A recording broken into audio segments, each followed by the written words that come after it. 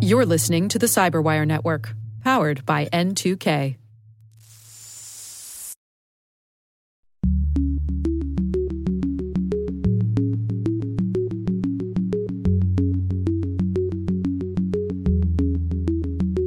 Business has been largely unregulated with their data, and they're figuring out new ways to use it. And they need some guidance on how they should be regulated. Hello, everyone, and welcome to Caveat, the CyberWire's Law and Policy podcast. I'm Dave Bittner, and joining me is my co-host Ben Yellen from the University of Maryland Center for Health and Homeland Security. Hello, Ben. Hey, Dave. On this week's show, Ben shares news on the ability of the government to search your electronic devices at the border. I have a story about Google drawing the attention of HHS for gathering medical patient data. And later in the show, my interview with Brett Cohen. He's president and CEO at Tier 1 Cyber. He's got some interesting insights on some of the parallels between data security and privacy laws and environmental legislation. We want to remind you that while this show covers legal topics and Ben is a lawyer, the views expressed do not constitute legal advice. For official legal advice on any of the topics we cover, please contact your attorney.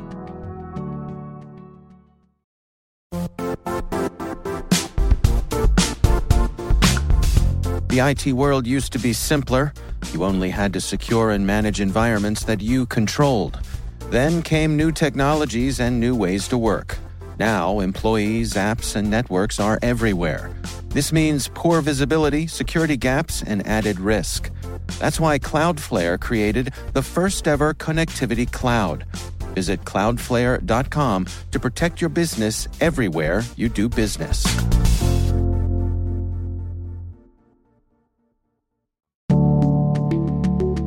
Ben, why don't you kick things off for us this week? So we had a big case in one of our areas of great interest, which are border searches. Yeah. So obviously the Fourth Amendment prevents unreasonable searches and seizures. There's an exception that's been recognized by the Supreme Court and other courts relating to searches at the border, just because that represents sort of a special need beyond traditional law enforcement. Right. We don't want bad people or contraband to be coming into this country. So at least the feeling in the past has been we shouldn't have as stringent requirements against searching either individuals themselves, their clothes, their body, etc. Even for U.S. citizens, we're talking about here. Yes, this applies to U.S. citizens and U.S. persons. Right. And it was specifically, the doctrine arose in the context of contraband. So whether we're bringing back drugs or items that otherwise would not make it through customs. This has become complicated when we start to discuss electronic devices. So a group of 11 plaintiffs filed a suit against the Department of Homeland Security, saying that their Fourth Amendment and First Amendment rights were violated when, in a number of circumstances,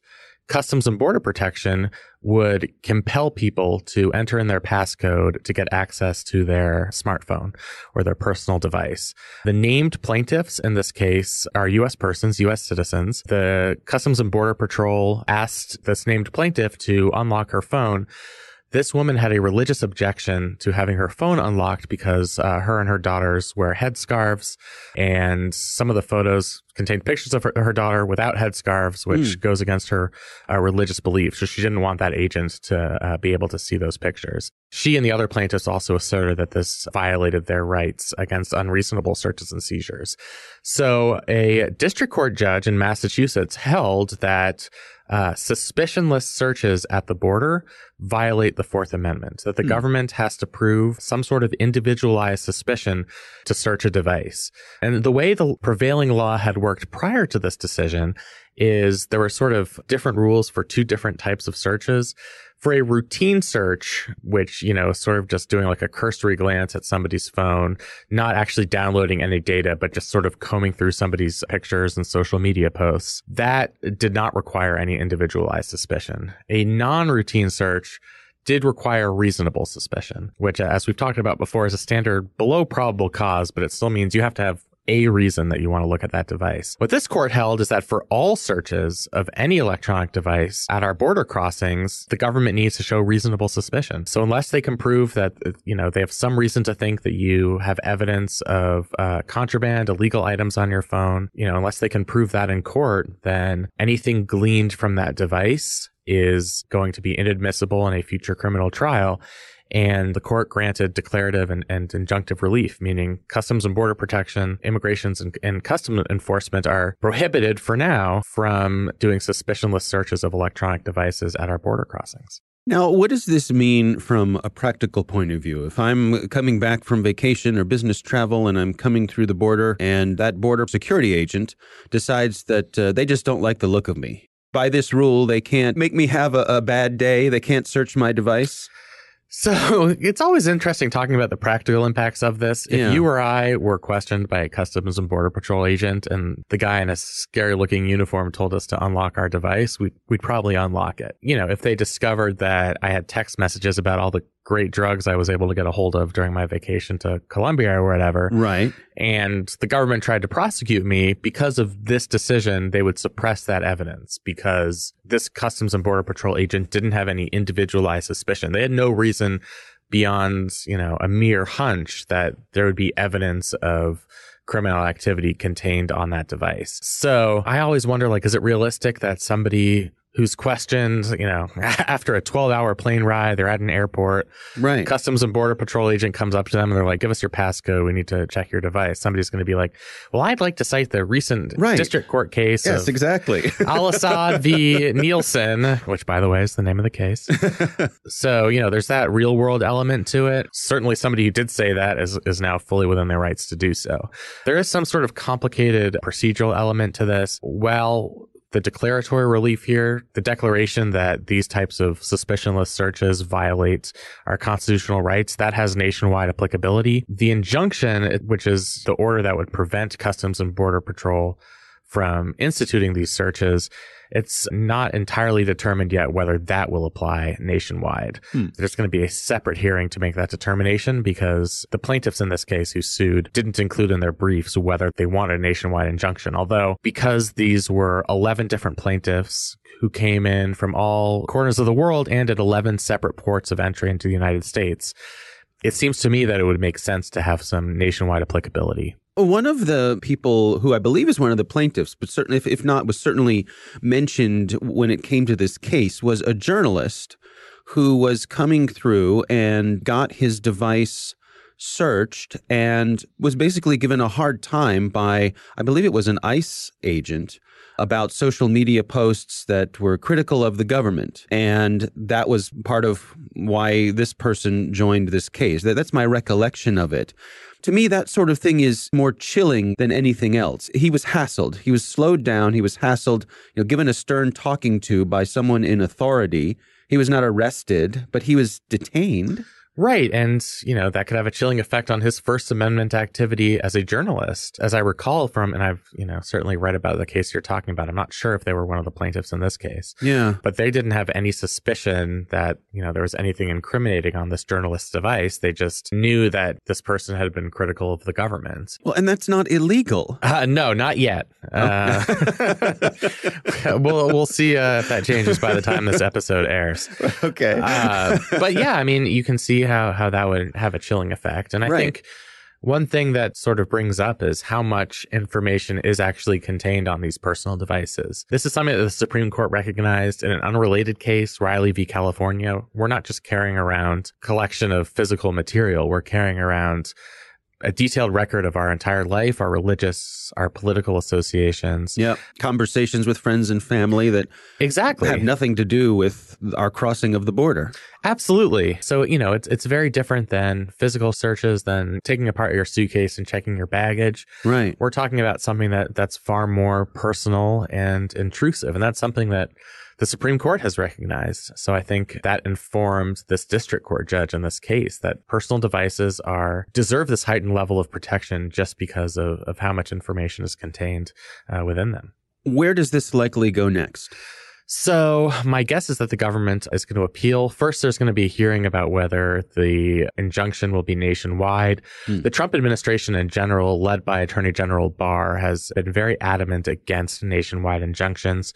They're making sort of a nationwide effort in a whole different bunch of cases to prohibit these types of nationwide injunctions. If there is an injunction, I think the government would almost certainly appeal to the Court of Appeals. We would see if the Court of Appeals would issue a temporary stay on this decision pending what they decide.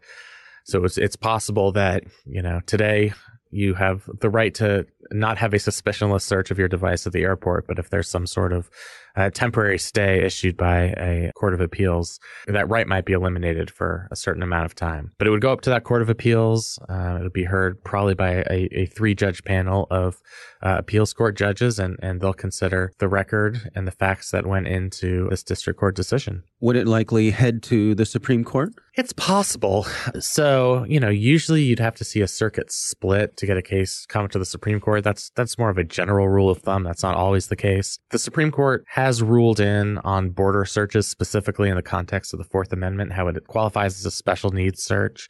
So, because they've weighed in on the past, perhaps this would be another opportunity for them to weigh in. But I'd say there's no guarantee that no matter what happens at the Court of Appeals level, that the Supreme Court would grant certiorari on a case like this. All right. I suppose for folks who advocate privacy and so on, this is an important win. It sure is. And this is a case the plaintiffs worked with the ACLU, the Electronic Frontier Foundation. They are some of the best privacy lawyers in the country. And, so this was a big accomplishment, a big win for them and for privacy and civil liberties advocates. All right. Well, my story this week has to do with Google and some of the attention that they have drawn from the Department of Health and Human Services, specifically their Office for Civil Rights. Turns out that Google has a project called Project Nightingale, which... why do they have to choose the scariest, most random sounding project name? That sounds like a bizarre military operation. So I suspect that they are referencing Florence Nightingale, who I believe is credited with being really the founder of modern nursing. So I think that's probably what they're tying into. I see. Okay. Yeah. At any rate, Google teamed up with Ascension, which is a healthcare organization. It's a hospital system, specifically a Catholic hospital system. They operate in 21 states. And Google teamed up with them to gather patient data. And Google says that they're using this patient data to analyze the data and allow the folks at Ascension to better serve their patients, which sounds like a reasonable endeavor. Sounds like something that you would want to do for the good of people. But as you and I have talked about before, we do have this thing in the United States called HIPAA, which covers privacy when it comes to your medical data. And that is what HHS is interested in, whether this partnership could perhaps be in violation of HIPAA. What do you make of this, Ben? Yeah, it's a really interesting case. I mean, first of all, Project Nightingale is pretty intensive. They're including patient data. It's not just, completely anonymized data. It's from this article, it claims that it includes names and birth dates. And the goal, according to Google and Ascension, is to help deliver more targeted medical treatment. That language is important because the way HIPAA works, health systems and hospitals are able to give HIPAA protected information to third parties if those third parties are going to use that information for a clinical purpose. Or to support clinical activities. So if they were to use this information to further medical research or for some other reason that would assist with patient care, then it would be HIPAA compliant. Where it would not be HIPAA compliant is if Google were collecting this information for non-clinical purposes, such as give me all of the people who have, heart conditions, and we'll put Lipitor ads. Right. I keep using the same company. I should think of a different example. Yeah, but that's the thing here, right? I mean, that I suppose if it were some data analytics company that no one had ever heard of, that wasn't in the primary business of selling ads, probably people wouldn't notice. They'd say, oh, this is fine. Ascension is partnering with someone to analyze the data and deliver better healthcare. But when it's Google, it kind of makes us raise our eyebrows and think, well, they certainly have an interest in vacuuming up data for their own selfish purposes. Right. And that's, I would say that's one of two reasons why this seems so suspicious. So the fact that it's Google makes all the difference in the world because every single person virtually in this country sees Google advertisements. So if we see that our personal medical information is being given to Google as a third party, we're probably not that concerned as to whether they intend to use it for clinical purposes. They have it, and that in and of itself is going to be a concern. The other concern is that doctors and patients were not notified of this partnership.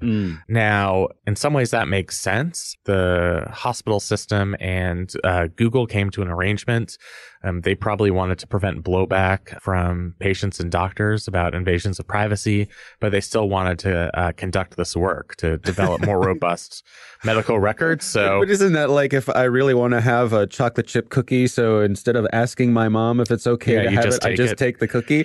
Yeah. As somebody who has a young child, that strategy does not work for them. Right. Yeah. So I think that's sort of one of the reasons why it caused so much alarm. So, one thing that's worth noting is these types of relationships exist in other contexts. Other hospital systems, I think this article mentioned the Mayo Clinic, have entered sweeping partnerships. Mayo Clinic entered a partnership with Google to store its data in the cloud, to use Google's analytics tools to analyze clinical information. In that case, Mayo Clinic insisted that the data would be anonymized, which seems to not have been the case when we're talking about Ascension Health. So, this is something that's not wholly out of the ordinary. And it's authorized under the law with this clinical use exception, which is I wouldn't call it a loophole because I think it's a legitimate purpose. We would want these third-party companies to use what they bring to the table, which is, analytical capabilities, technological capabilities to aid in clinical outcomes. Yeah. But it would be nice to get informed consent from patients and doctors. Yeah. Yeah, that's an interesting tension there because obviously when you go for informed consent, you're less likely to get the number of people that you'd get otherwise. Right. And the data is only going to be useful, it's going to be more and more useful the larger sample size you can get. But then again, this article mentions that 150 Google employees have access to this treasure trove. I mean, when we're talking about a hospital system that's in 21 states, I'm guessing we're talking about millions of health records. So, the fact that 150 Google employees have access to those records, including names and birth dates, I could see why somebody would be like, I support clinical research. I support using analytical tools to improve medical outcomes, but this is just a step too far. Perhaps it's not worth it, even if there are medical benefits from this type of relationship, to have all of this data taken without informed consent from the patients. Yeah. Well, I mean, it's interesting. The Wall Street Journal originally broke the story about this. And I suppose the system is working in the way it should, in that the Department of Health and Human Services is taking a look at this. And that's how we want these things to play out. Absolutely. So that's very promising. HHS is analyzing this relationship to see if there is evidence of a HIPAA violation. That's what regulatory agencies are for. I don't know exactly how the Wall Street Journal got their hands on this information. Because it seemed to have been secretive and not shared with Ascension employees, I'm wondering if it came from some sort of anonymous leak. But yes, I mean, as soon as HHS got a hold of this information from the media, they immediately announced that they were going to conduct an investigation, which I think is promising. Like I said, that's what HHS is for, is preventing abuses of our federal statutes. Right. All right. Well, that's certainly one to keep an eye on, to see how that one plays out. It's time to move on to our listener on the line. Our listener on the line this week is Tony from Buffalo. He calls in and he has this question for us.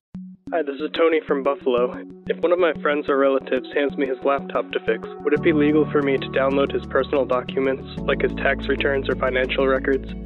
No, that's an interesting question, Ben. What do you make of this? So to be a nice person, you probably just should not do that. But yeah, not good to be poking around on someone else's device. No, and I would say, Tony to Buffalo, whether this is you or a friend of yours, right, asking for a friend. Yeah, asking for a friend. If you're given a computer for a limited purpose, I would not download somebody's personal information. Right. However, because this is a law and policy podcast, I'll answer this in the context of what's called the Computer Fraud and Abuse Act, which prevents unauthorized access to personal information. The way the Computer Fraud and Abuse Act works is there can be criminal or civil penalties if you have, even if you've been granted access to a device for a limited purpose. If you glean information from that device that goes beyond that limited purpose, you are violating the Computer Fraud and Abuse Act. So, if you work in an IT department and somebody gives you their laptop to fix some sort of hardware issue and you download their personal files, that would be a Computer Fraud and Abuse Act violation. Now, I suppose if that laptop belonged to the organization, if that was your work laptop, all bets are off, right? I mean, yes, that's completely different if it's not your personal laptop, because I'm sure the nature of the agreement with your employer is that they retain access to the information on their computer. They have the right to check it at any time. But when we're talking about a personal device, I think this would run afoul of the Computer Fraud and Abuse Act. The other question related to this is, does the act apply to somebody's personal device? So originally, the Computer Fraud and Abuse Act only applied to government computers. The act was amended to account for the dot-com boom in the 1990s to include any device, whether private or public, that is connected to the internet. So, it's sort of interesting that perhaps the rules would be different for a device that did not have a wired or wireless connection to the internet. That's interesting. But, I'm not sure how a court would come down if, let's say, somebody had access to the internet, had, their TurboTax files in there, but happened to be in a place where there was no Wi-Fi, and so they weren't connected at that moment. Yeah. What about these cases where folks have taken their computers in to have them repaired at, the local computer shop, and those repair people stumble across illegal things, child pornography or something like that, and they feel an obligation to report that to the police? How does that play into all this? According to the Computer Fraud and Abuse Act, they would still be potentially criminally or civilly liable because that would exceed the authorization given to them to look at that device. In the real world, there would probably be some sort of process where you could be a whistleblower and give that information to the government, and you could do so anonymously without the government worrying about violations of the Computer Fraud and Abuse Act. We talk about things like inevitable discovery. That could be something that a court could use. They could say whether it was the guy at the computer repair shop who came across this or anybody else, it was inevitable because this child pornography was contained on this device that it was going to be discovered. So therefore, it can be admissible in court. But from a technical standpoint, if that was a connected device, that would be a violation of the Computer Fraud and Abuse Act. Yeah. I heard one just in the past couple of weeks where there was a woman had taken her iPhone into the Apple store for some work. She went to the Genius Bar. Was it Rudy Giuliani? I do not believe it was. Okay. No. This was outside of his technical support needs. Mm-hmm. But on her device were some private, personal, intimate photos of herself. And somehow the person at the Genius Bar saw these photos and copied them and posted them online. I believe the person at the Apple store quickly lost his job, but way out of bounds there, right? Yeah, I mean, that is a facial attack against the Computer Fraud and Abuse Act because you're abusing what your limited access was for, which was to fix that device. And it is a data privacy protection law. It's limited in its applicability, but it is one of the strongest data privacy protection laws the federal government has on the books. All right. Well, thank you to Tony for calling in with the question. Coming up next, we've got my interview with Brett Cohen. He is from Tier 1 Cyber. He's got some interesting insights on some of the parallels between data security and privacy laws and environmental legislation.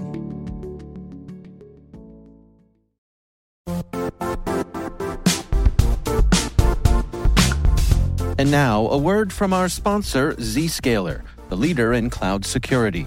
Cyber attackers are using AI in creative ways to compromise users and breach organizations.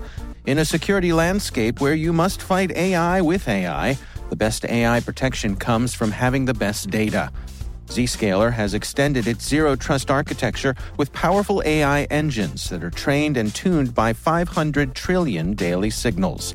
Learn more about Zscaler Zero Trust plus AI to prevent ransomware and AI attacks. Experience your world secured. Visit zscaler.com/zerotrustai.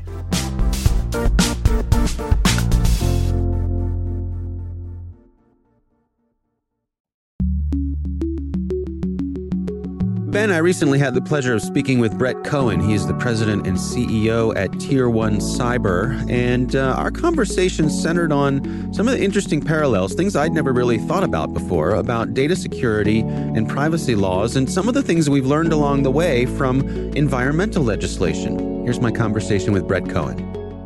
When I've been talking to folks who are focused on the privacy side of cybersecurity, when it comes to things like data retention, I've heard people say that we need to change our mindset from this thought that we should be collecting and keeping all sorts of data, that rather than data being valuable, maybe we should think about data as being radioactive, that it has potential danger to it. If we get too much of it in one place, bad things can happen. Do you think there's something to that argument? Yeah, no, absolutely. I think we're at a point where companies are looking for guidance, what to do with all of this data. Business has been largely unregulated with their data, and they're figuring out new ways to use it. And they need some guidance on how they should be regulated in this area. And consumers need that guidance as well. We're over a year now into GDPR, and California has their own data privacy law that they're spinning up here. What do you think we're seeing from that point of view, the effect that that's had on how companies are handling storage and retention and even their relationship with data and privacy? Sure. I think companies are still trying to figure that out, quite frankly. In particular, kind of medium-sized businesses, those businesses in the, 50 million in annual revenue to, 250 million, they're not sure exactly how to handle their data, how GDPR really applies to them or doesn't apply to them. And, with CCPA coming on board here shortly, they're equally as confused, quite frankly, which is exactly why, there's been a push for the national privacy legislation. Do you think we're headed in that direction? Do you think we'll see a national legislation for privacy? Absolutely, I do. I mean, it seems on a weekly basis, there's a different bill proposed. I believe in the last week or two, there was a bipartisan, not bill proposed, but information. The New York Times was reporting that they're working on a bipartisan proposal. Now, I don't necessarily see it happening, obviously this year or even next year for various, political reasons and distractions, if you will. But certainly, I think 2021 in particular, we're primed for it. Businesses are ready for it. And it's something that I think we all deserve. It's interesting because some people I've spoken to are skeptical that Congress will be capable of putting something together like this. The dysfunction, their inability to pass anything right now, that will keep them from being able to do anything and that we'll have to rely on the states. Do you think that's a possibility? In the short term, yes, but certainly not in the long term. I mean, here's really where the parallels between the environmental and the privacy law are kind of align. Privacy, environmental law, 50 years ago, it really needed a bipartisan effort. There was a lot of debate of whether or not something could actually get done, but it did get done. They created a system. They went out there kind of out on a limb, if you will, but there was a real need for it, a need for it for company's sake, for competitive sake. And, I think we're going to see that on the privacy front as well. There's going to be a real demand for it, a need for it, not only for consumers' sake, but in particular for businesses. And as we're seeing GDPR and CCPA, I think actually those laws will drive us to a national privacy standard because there are still aspects of those laws that are undefined, quite frankly. So I think once those are on the books and businesses have a little bit of experience trying to comply with them, that will make this much more obvious and needed as we move forward. Yeah, it's interesting to me that it does seem like that rare bit of policy interest that has genuine bi-policy support. It's non-controversial, these notions of privacy and security. It seems like both sides can get behind that. Absolutely. I think there is obviously a big business interest from some of the larger companies in getting this done in their manner. But, I think in particular, the small and medium-sized businesses really need this. And if we can create a level playing field, that will certainly benefit all. And I think it's up to our legislatures to demand that from the larger companies, from all the different stakeholders, to get something that really is truly bipartisan through. What are some of those specific challenges that face those small and medium-sized businesses when it comes to dealing with these issues? I think it's a matter of resources to put to it. You know, if you have all these different standards, lots of different state standards, and they vary in different ways, then it makes it very expensive and complicated for mid-sized businesses to try to figure out how exactly to comply with them. And then even with the CCPA, for example, it has a provision in it that companies have to have reasonable information security controls, protocols in place. You know, exactly what does that mean? How are medium-sized businesses supposed to figure out what cybersecurity framework they're supposed to follow? You know, how do they limit their liability? They want to do well, they want to do right by their clients, consumers, but they're having an awful hard time, or they will have an awful hard time figuring out exactly how to comply with vague standards. What are some of the lessons that we can take from environmental policy of days past and even how things function in that zone these days? What are some of the lessons we can use for that when it comes to cybersecurity? I think one of them is this concept of unintended consequences that we saw with environmental law. Some of the environmental laws were very broad in scope, and they didn't necessarily take a holistic point of view when they were initially passed. So, for example, there would be a regulation for regulating the clean air, and it'd be very strict and stringent, and companies would try to apply, but it would create more hazardous waste. And then we didn't necessarily pass laws at the right time to regulate the hazardous waste. So, kind of applying that to the data privacy world, what information will be protected? How will it apply to different size entities? And in particular, I'm interested in the liability portion of all of these proposals. What if companies do comply, but they have a cyber event, a breach? Because as we know, it's difficult to protect against these things, difficult to create a foolproof system.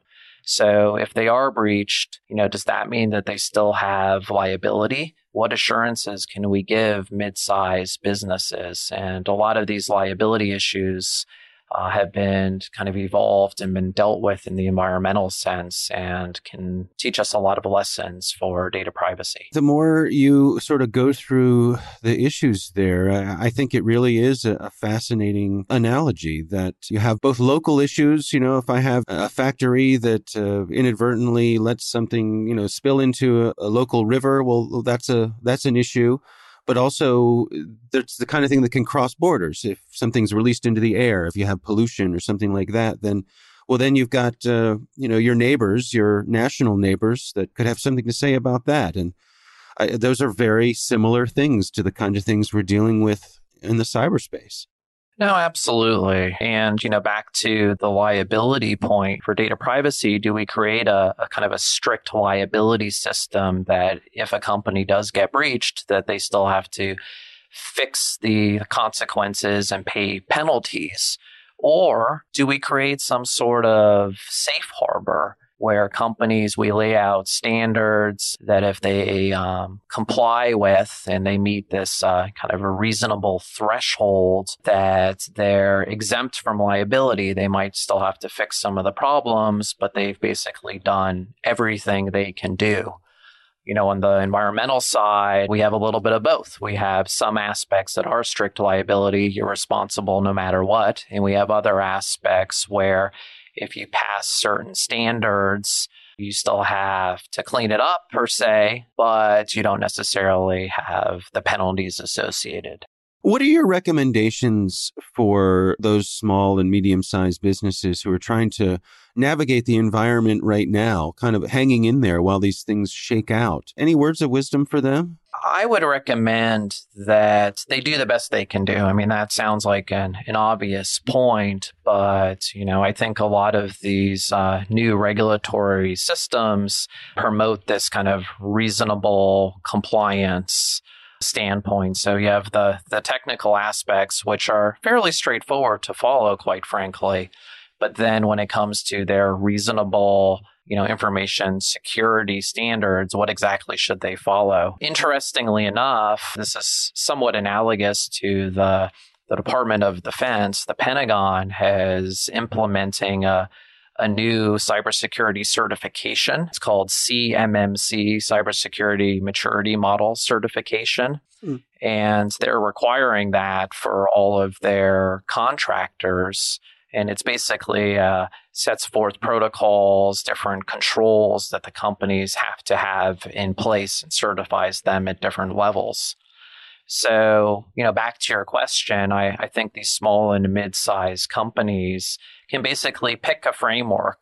Maybe it's CMMC, maybe it's NIST, maybe it's ISO. There are, lots and lots of different frameworks. But pick a framework. Do the best you can do to comply with that. And that should be, I won't say good enough, but that's a good standard and a good starting point for them in trying to navigate these seas as it still becomes more known. All right, some interesting things there, Ben. What do you think? Yeah, definitely interesting. I'm maybe not as bullish as Mr. Cohen is on the chances for national data privacy legislation. I do think there is a desire out there, as he said, on the part of users and on the companies for a national standard. Maybe I just have a lack of institutional trust in Congress to solve a really important issue like this, especially when you're dealing with potential landmines. He talked about liability as one of them. And, you're going to get a lot of angry lobbyists and constituents if companies are going to be held strictly liable for data breaches. That's something that might frighten a member of Congress. I might not be quite as bullish as he is on the chance for a national standard. Right. What's interesting to me is that in some ways the CCPA might turn into the de facto national standard the way GDPR turned into the de facto international standard, because if you're forced to comply with the CCPA, whatever practices you're going to change to comply with that, in the context of California, you're necessarily going to change those for the other 49 states. Yeah. So it's almost like a race to the top, which is better than what we often see, which is the race to the bottom. There's a reason why all the credit card companies are located in South Dakota, right? Right. And why all businesses are incorporated in Delaware. So, I think that aspect was interesting. The constitutional nerd in me, which always comes out, especially on this podcast, got me thinking about when he was making the comparison between environmental laws and data privacy. Got me thinking about the Commerce Clause and why the founders included it in the first place. Our federal government was supposed to be one of limited powers, enumerated powers, but one of those powers was to regulate interstate commerce. And the reason is interstate commerce was an issue of national applicability. So we needed to have uniform national standards that we could conduct business across states. And I think in the context of both environmental legislation and data privacy, you can see why that's so important. Yeah. The winds can flow from Virginia into Maryland. The water can flow from Pennsylvania into Maryland. So right. These are issues that are cross-cutting across state lines. And so it would make sense from a constitutional perspective for Congress to be empowered to come up with a solution. One of the things I found really interesting about what Brett had to say was about unintended consequences. And it reminded me of this funny thing that I think happened with GDPR, where, you have a right to be forgotten. Well, if you have a right to be forgotten and there had to be verification that you've been forgotten, how do they verify to you that you've been forgotten if they've forgotten you? That sounds like quite a tongue twister there. Well, yeah. I mean, so how do you maintain the data that documents that someone has been forgotten if they've requested that their data be forgotten. Yeah, it's a bit of a catch-22. It is. Because that very request is going to be on the record. Right, exactly. Yeah. Exactly. So, that to me, that's the sort of conundrum that you can end up with these sorts of things. And that's an interesting point Brett made. Yeah, and all of these laws have unintended consequences. Usually you discover them several years down the line. This is not limited to data privacy. Right. All federal and state laws end up having some sort of loophole, and that's why, they're amended in the future. I think one thing that's unique to data privacy is because this is such a relatively new area. States are supposed to be our laboratories for democracy. So if California is our laboratory, we're going to look to them to see if their legislative language was clarifying enough for compliance. And if there are those unintended consequences. And, those are lessons that the federal government and the other 49 states can take. But, to extend the metaphor, California is a very large lab. It's like the largest lab in the science wing of your local college. So, right. If they're looming over everything because of their scale. So if there's like a massive chemical explosion in that lab, those chemicals are probably going to leak into the Nevada room and the Oregon room and into the Arizona room. I think that creaking sound you hear is us stretching the metaphor beyond its breaking point. Yes, that's absolutely true. We should stop before it gets worse. Yeah. All right. Well, let's leave it there. Our thanks to Brett Cohen from Tier 1 Cyber for joining us. Really interesting insights there.